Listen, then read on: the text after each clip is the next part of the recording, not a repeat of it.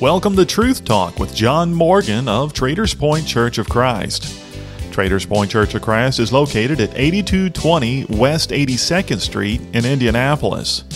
More information about worship times and Bible study can be found at traderspointchurch.org. Good morning and welcome to Truth Talk. My name is Jeremy Bard. I'm the evangelist at Traders Point Church of Christ. Usually here on the program with us is John Morgan, but this morning it's Brandon Hawk, and certainly it's exciting to have him alongside as we continue our study through the Gospel of John. John Morgan and I have been studying through John for the last several months now, and we are really getting to the very end in John chapter 20 this morning. And so if you're listening and you have a Bible that you can get, that's where we'll be in John chapter 20. We have just today's study and next week's study in John chapter 21, and the Gospel of John will be all done. So I'm excited about our study this morning. Brandon, good morning. Good to see you. Good morning. And I know you're excited, certainly, as well, to be filling in this morning. We've been studying through, like I said, the Gospel of John for really some time. And John is really a unique gospel, and especially from the other three. A lot of times we'll couple the other three, kind of group them together, and we call them the synoptic gospels. They'll group some things, but John is very chronological in the way that he does things. But what's really interesting is his time frame in his book really slows down in the back half. Really from chapters 12, 13, 14, 15, 16, 17, 18, you kind of are at the very last week of Jesus' life. And really a lot of that occurs, especially from John 14 through John 17 and 18, really, it is really kind of the night before, one long conversation. And so things time-wise slow down. That is until he goes to the garden and he's arrested. And it really seems to ramp up very, very quickly. We've talked at length that John does a great job of pinpointing how quickly everything goes. That it's just in one night he is arrested. He is ping-pong back and forth between Annas and Caiaphas and Pilate. And Pilate doesn't want to have anything to do with them. But yet ultimately the Jews get their political wish and Jesus is put on the cross. All of that happens lightning fast. And he even dies faster than what they expect him to. The very end of the story of the crucifixion, John lets us know the Roman soldiers, they go to, break the legs because the bodies need to come down. Crucifixion is designed to be something that takes a while, but the timing of what's going on there in Jerusalem, those bodies need to come down. They break the legs of the two robbers there, so they'll suffocate. Ultimately, that's the case. But Jesus is already dead. And so things have moved very, very quickly. We get to the end of John chapter 19. The picture is given to us of Jesus being laid in the tomb. And I think now things slow down in a lot of ways in John chapter 20. It is a story that we have in all four Gospels, of course, the resurrection. But I do think it's unique in the way that John tells his side of the resurrection. And really John 20 and 21 with really what we see are very intimate, very personal interactions that Jesus has. And so what are your initial thoughts kind of as we move from, the end of John 19 to Jesus being crucified and buried, and now as John chapter 20 is kind of opening up for us? Yeah, well, we're really coming to the most significant part in history, really. Yeah. I mean, this is what all of Scripture has been looking forward to. This is what Jesus has been talking about. So I'm really excited to talk about. I mean, this is the most significant, really, point in history of chapter 20. We know from chapter 19 that Jesus really is good as dead. There's no doubt about that. I mean, like you said, he was pierced in the side just to be sure. Yeah. And so this is a great time of mourning for a lot of people. This is the Messiah who was supposed to come and liberate them, and now he's dead. So we know there's a lot of mourning going on at this time. Yeah, we've talked a lot about, especially in leading up to the crucifixion, where everybody kind of had his back for a long time, but when he's arrested, just like he said was going to happen, even his closest of followers seemed to kind of go away a little bit, and they kind of, they struggle with what's happening. Well, we're certainly told there were a few people there at the cross, women mostly. John himself, I think, makes mention of being there. We know Peter was kind of around, but at a distance when Jesus was, as we kind of ping-ponging back and forth on, I don't want to call it a trial. Whatever it was. But everyone else has kind of been at a distance, and it's a shock to what's going on. But I think it's interesting, you even made mention of it. Sometimes we start to question, should they be as shocked as what they were? I mean, certainly he was very clear about his crucifixion for sure. I think less clear about his resurrection, even though he's made mention of it. But he has been really clear about the fact that he's going to be put to death. But I think it's interesting. So I want to kind of dive into that just a little bit more, because I do think it's significant, the impact that this event would have had on his closest of followers. So talk a little bit about that on, let's say, put yourself in the shoes of one of his apostles, and now you've been around him for pretty closely for these 3 years, and you've looked up to him in every way. And now he's been killed, and he's literally been put into a tomb. And he's been there now for several days even. Yeah, well, it just doesn't seem right. Yeah. It just doesn't seem right, especially, we know Jesus performed so many miracles. It's not like he didn't have the power to deliver himself. And so normally when you die, you've lost. Right. And you're done. It's finished. And so they were counting on him to lead the way and to liberate them, but now he's dead, so it's like, what do we do now? We know that they were hiding because of fear of the Jews. This was a very trying time for them anyway, so it's scary. This is their teacher, this is their Messiah, and now he's dead. That would be absolutely devastating. Yeah, I think you're right, and it is just not what they expected. You made mention that he's raised people from the dead already. John chapter 11, a story that we've talked about, with Lazarus, and Lazarus had been like Jesus, dead for several days, and he calls him from the tomb. Other gospel writers pinpoint the fact that Lazarus isn't the only person that Jesus has raised from the dead. They did it multiple times.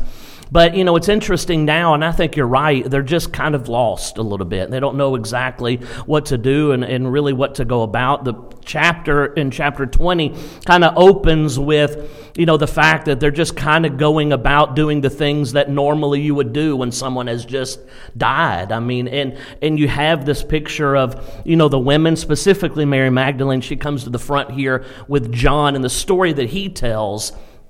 But she goes to the tomb expecting in every way to see the body of Jesus, expecting in every way for it to be there. And even when it's not there, I think it's interesting. She in no way goes to, well, he's been raised from the dead, or, he's done something. She immediately goes to the fact that he's been stolen away in some way. So let's talk a little bit about that. We've talked about the apostles for sure, but what do you think that says now about, Mary Magdalene and some of his followers, and what their mindset would have been, that they're going to the tomb, they're expecting to see the body of Jesus. It's not there, but yet their first thought isn't, hey, he's raised from the dead. It's, hey, his body has been taken away.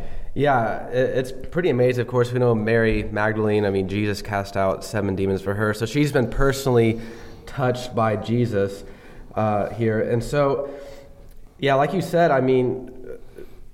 she fell in the same line of thinking, this is not right. Right. This is absolutely not right. Jesus, I saw it. He was dead. He was good as dead. Now he's gone. And so it just did not cross her mind that he could absolutely be raised. Yeah, and she's really bothered by the fact that she believes his body's been taken away. Mm-hmm. And I think it's interesting as she goes, the story kind of at the beginning of the chapter is, she goes and she tells Peter and John and some of the other disciples, the picture that John gives us here. And certainly other, kind of gospel writers paint the picture of Peter and John running to the tomb. And I think they're expecting to, find Jesus, his body there, and they don't. And it just seems as if they're confused by the whole thing. Mm-hmm. And, I find it interesting that I often wonder, what they're thinking, how quickly they get to, hey, maybe Jesus is raised from the dead, because he has alluded to it certainly several times, but I just don't think it is a spot they're allowing their minds really to go. No, and I don't really, it's funny, they find the wrappings just lying there, and it's just kind of neatly placed. So I guess in my mind, it wouldn't really make sense as to why, if someone took his body, why would they neatly unwrap it and just leave it there? Like, that just wouldn't make sense in my mind. Yeah, and it's interesting at, verse 10 of chapter 20, after they see these things you made mention, they find the handkerchief, they find the other linen cloths just kind of lying there, and they go away into their own homes. I mean, and I think, again, that just paints the picture. They're just struggling with everything that's going on. And it's heavy. I mean, we've talked over the last several chapters, certainly in the Gospel of John, that Jesus has laid a lot of things on them very, very quickly. Even though it's way back in the Gospel of John. I mean, we can go back 6, 7, 8 chapters, which, for us seems like a really long time ago when you go back that far, usually even biblically. But as we made mention, I mean, we go back that far, but in chronology, you're going back days. I mean, not months or years or even weeks. You're going back just days. And in that last conversation, I mean, he's laying a lot on them. The fact that he's going to go away and they can't follow, and the fact that, he's going to send a helper to them, and their responsibility is going to be amped up because he's not going to be able to be physically there with them anymore, and what they're going to have to carry on and do. And so there's a lot being laid on them. And I think just the reality of him being taken and beaten and killed and buried is just overwhelming them really in every way. Yeah. Well, and like you said, I mean, it's only a short time that he's been with them. And during that time, we saw they were struggling with their faith throughout. Yeah. I mean, there was a time where Jesus says, beware the leaven of the Pharisees, and they're thinking, oh, is it because we have no bread that he's talking about that? And they already saw him feed a bunch of people. So even with the signs that they saw Jesus perform, they were still having trouble with their belief. Yeah. And so I think that's still playing out here. I think you're exactly right. And you're going to continue to see that probably all the way into the book of Acts. I mean, really, when the book of Acts comes and Jesus he has gone now for good, he's ascended into heaven, and you really see them to be able to piece their faith together really in a lot of ways. And so, as this picture, it's interesting the way John kind of tells this story. Like we made mention, all the gospel writers certainly paint a picture after Jesus' resurrection. And we know from other places that it was about 40 days that he was kind of, there after the resurrection. There's lots of different people that he met and that he spent time with and that he talked to. And you can get those stories, throughout. But John chooses to really give us, at least here in chapter 20, 2 very intimate pictures. One with Mary Magdalene, which we'll talk about here in just a moment, and the other with his closest apostles. Even though it happens at two different times, it's still that same intimate picture. And really, Thomas is the one that comes to the forefront. And so John really, again, I think focuses on Jesus and his interaction with individuals. We've talked a lot about that throughout the Gospel of John, that he really does that. Matthew is one of those, books that paints Jesus in front of huge multitudes of people all the time. And John makes mention of that. But John really spends time telling us about Jesus and individuals. Jesus and Nicodemus, Jesus and the woman at the well, Jesus and here Mary Magdalene, Jesus and the blind man that he heals, Jesus even around Lazarus, but specifically with the time he spends with Mary and Martha, his sisters there in John 11, and then here in John 20 with Mary Magdalene and with Thomas. It's that individual interaction. And I think just by way of quick application, I think that helps us make our relationship with Jesus a little bit more personal. That we're not seeing him only on this big grand stage of somewhere out, way out there in front that we can't get a hold of. That, listen, you can have kind of this close, intimate, personal relationship with Jesus. Absolutely. Yeah. that we certainly see that Jesus cares about the individual. I mean, I think about even just the Gospel of Luke. I mean, that's written to Theophilus. That was written to one person, one individual. Yeah. And and Jesus talks about he's willing to leave the 99 to go find the one. So you're absolutely right. He cares about each soul. We know he had the power to perform miracles from afar. I mean, he could have, said, "Be healed," and if you're a mile away, he could have healed you. But he went up and close and personal. He was touching people. He was teaching people. So absolutely, he really cares about each person. And I think that's important for us, today. Now we're, a long time removed from this scene in John 20, but yet of understanding that a relationship with Jesus is something that can happen very personally. John, he'll write, as he writes this book, and I think his 3 epistles, 1st, 2nd, and 3rd John, he's doing so very late in life, probably one of the last books that we have of the New Testament. And John, I think, makes the point in that first epistle in 1 John that close, intimate, personal relationship that he had with Jesus, the fact that he was able to physically touch him and physically listen to him and physically be around him, but it is that same kind of intimate relationship that we can have. And I think it's important for us to think about it that way. And John does a great job of painting that picture. And so even though we've already been, Mary Magdalene has been introduced to us here at the beginning of the chapter, after Peter and John come, they see that the body isn't there. They kind of go back to their own homes. But Mary Magdalene seems to still be around, right there where things are going on. And, you really have almost a heart-wrenching story given to us, even though we're reading this and we know Jesus is raised from the dead. I mean, but yet we're still able, as John does such a good job of painting that picture of reading, like verse 11, Mary stood outside by the tomb weeping, and she wept and stooped down and looked into the tomb. And that's just, it's an easy picture to put into our minds for sure. An easy picture to paint. But yet here Jesus is going to now have a very intimate personal interaction with her here in this moment. Yeah, and you can certainly see that she's obviously been touched by Jesus. I mean, she cares about him. She wants to make sure that he has a proper burial. And so you can just see how devastating that'd be that someone you cared about that much is now dead. At least in her mind, of course. But right. Absolutely, you can get really caught up in the emotion of this. Yeah, and that's what it is. And there's the interaction here with Jesus in kind of a miraculous way to a point, it seems, because he's there, and certainly she knows who he is, and she knows what he looks like. Again, we're just 3 days removed. She hasn't forgotten what Jesus is, and Jesus is there, and he starts to speak with her and ask her, why are you weeping? Why are you crying? Who are you seeking? And she basically, listen, if you're a gardener, you've been here. Have you seen? Did you see who took the body away? Did you see where they went? And she doesn't recognize him certainly there until he reveals himself. And it is, her, and, there in verse 16 especially, when Jesus said to her, Mary, and she turned and recognizes him, and the wave of emotion that would have taken over.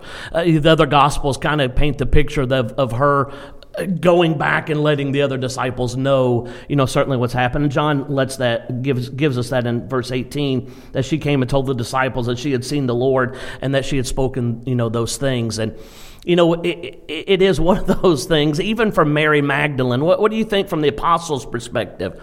Is this something that they're going to... A lot of times we throw Thomas under the bus a little bit of struggling, but I have a hard time thinking that he was the only one of the apostles that would have been struggling with this reality. Yeah, and it is kind of perplexing because she would have recognized him. And I guess, if you're not looking for that person, you're not going to, I guess that's not even going to cross your mind. And maybe he thought maybe it just looks like him or whatever. I don't know what all was going through her head, but it is interesting. It took him to say Mary for her to recognize that, and that part of me that makes me think about, I think it's in John chapter 10 where it talks about, the shepherd and the sheep, and when the shepherd calls him by name, the sheep will recognize his voice. And so I wonder if some of that's going on here. Yeah, and she recognizes him, and she's now the joy and the emotion really is exploding. And we leave really that one picture, And John then, tells us really another story now with the apostles, and certainly him being included. But the story really centers around Thomas, where Jesus he appears to the other apostles. And, he comes to them, they're assembled, he kind of just pops into the room almost. I mean, again, the picture is, that he doesn't knock on the door, he just kind of shows up, and they're there, and, they certainly would have been astonished by that. I think in verse 20, when he shows them his hands and his side, and the disciples were glad when they saw the Lord again. And we'll talk about this here in just a moment. I think a lot of times we're very quick to, step on Thomas a little bit for not, wanting to see the hand, just not believing. But the other apostles wanted to see that as well. I mean, Jesus didn't show them that because it wasn't going to make a difference. They wanted to see that. And so he shows them, all of the fact that, listen, he's risen from the dead, and he is Jesus. He is the same one that they've been with. And when you start to, is this emotion of this moment, do you think this is something that we can grab hold of? Is this something we can comprehend, of the emotion of this moment that Jesus kind of pops back on the scene after he's been crucified? Yeah, I mean, certainly, it's hard for us. I mean, it's hard for me anyway, I guess, because I have the whole picture, and I have God's right. word. I see the scriptures, I see the whole story. It's hard for me to fully grasp, but I can understand it in some ways. I could see myself also wanting that same evidence. Is this really Jesus? Was his body really stolen? I mean, we saw Peter and John, they ran to the tomb. They like you said, they also wanted to see evidence going on here. And so, but certainly I can in some ways see, it would have been a devastating thing. The emotions would have easily gotten in the way of perhaps our logic, maybe. Yeah, and maybe it's also, is this really him physically? Is it him physically, or is it just, kind of his spirit that is, kind of there in and around? And it takes that evidence, and that's a big part of what faith is all about. I mean, we often we'll make the book of Hebrews will talk extensively about that, but we often sometimes we use the word faith, and in our culture that kind of represents, we even will say a leap of faith, that we're blindly jumping out on some thin wire and just hopefully it holds. Well, that's not what faith is, certainly not biblically.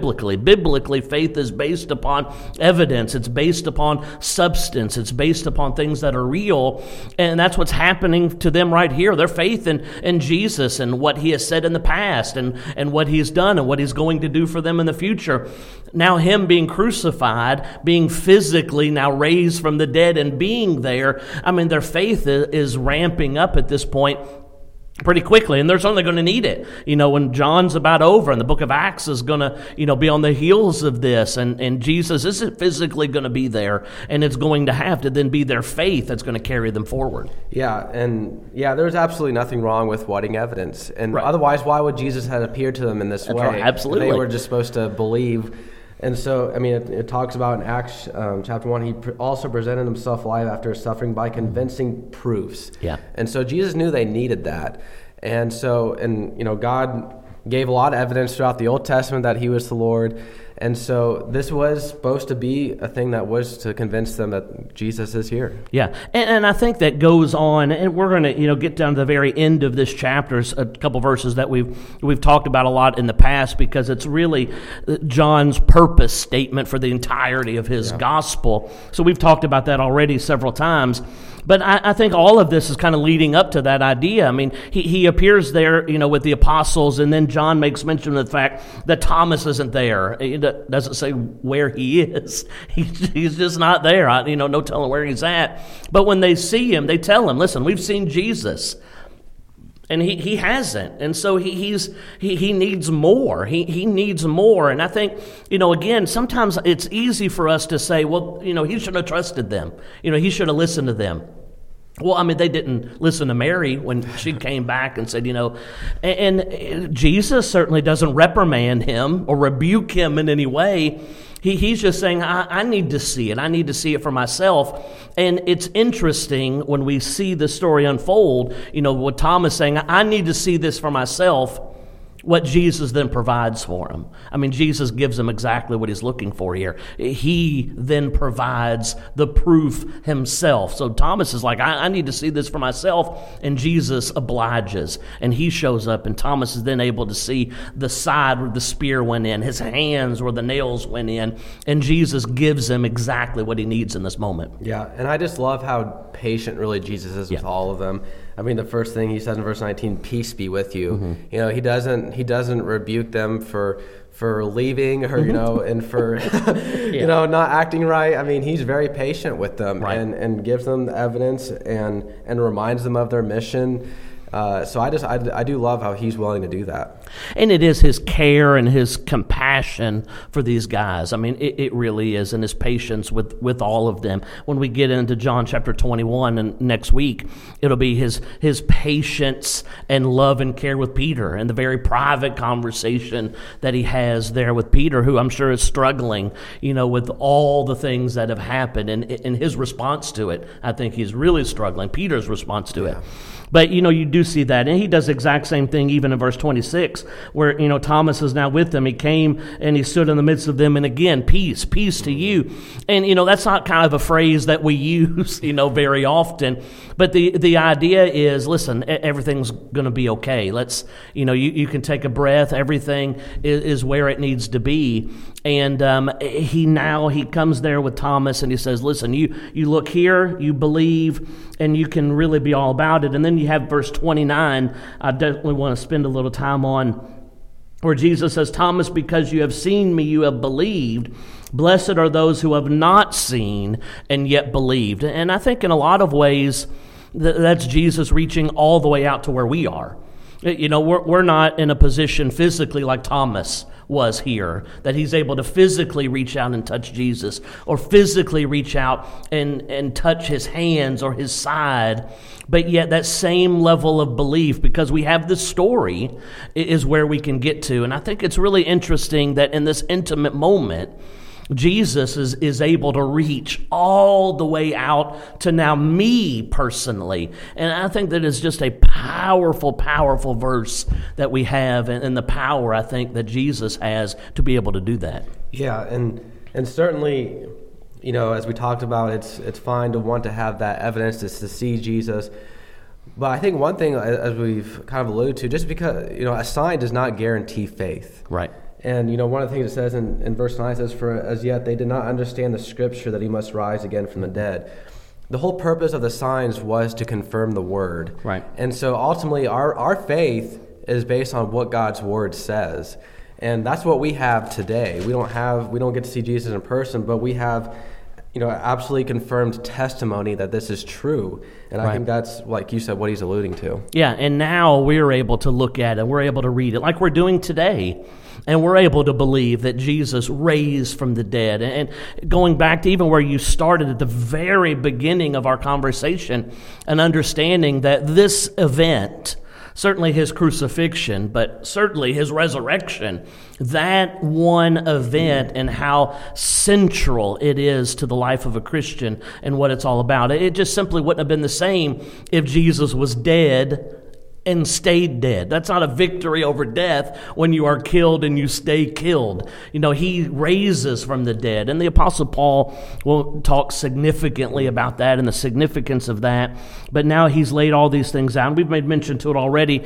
John will say here at the very end of chapter 20, that Jesus did many other signs in the presence of his disciples, which are not written in this book. He makes the point, he's done lots of things, more things than I had opportunity to write, here. But he says there in verse 31 that these are written that you can believe that Jesus is the Christ, the Son of God, and that believing you'll have life in his name. And that ultimately is the key to his whole writing, is that you can believe in Jesus. He's now writing that now for us. I mean, as we're studying, that we can read these things, that we can believe, and knowing that that belief will lead to eternal life. And that is in every way the purpose of why John's writing this book. Yeah, and like you said, we would not have that without the resurrection. That is why that is so important. If Jesus, as you talked about, as Paul mentioned in 1 Corinthians 15, if Jesus is not raised from the dead, we're all wasting our time. That's right. But the fact that he is raised from the dead, we have life.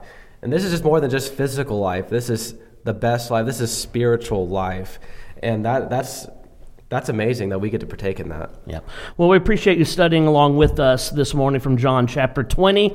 Our long journey through John will come to a close next week. We'll have just one chapter left as John closes his book in John chapter 21. So we look forward to that study. And we appreciate you listening so well and following along and studying along with us this morning. If you're in the area and you can come and visit, we are certainly Traders Point Church of Christ at the corner of 82nd and Lafayette Road. We meet on Sunday mornings at 9 a.m. and also Sunday evenings at 6 p.m., Wednesdays at 7. And we'd love for you to come and visit with us anytime and study along and worship God with us once again. So thank you so much for following and studying with us this morning. You've been listening to Truth Talk with John Morgan of the Traders Point Church of Christ. Traders Point Church of Christ is located at 8220 West 82nd Street in Indianapolis. More information about worship times and Bible study can be found at traderspointchurch.org. You can hear Truth Talk every Sunday at 10 a.m. right here on 98.9 FM WYRZ.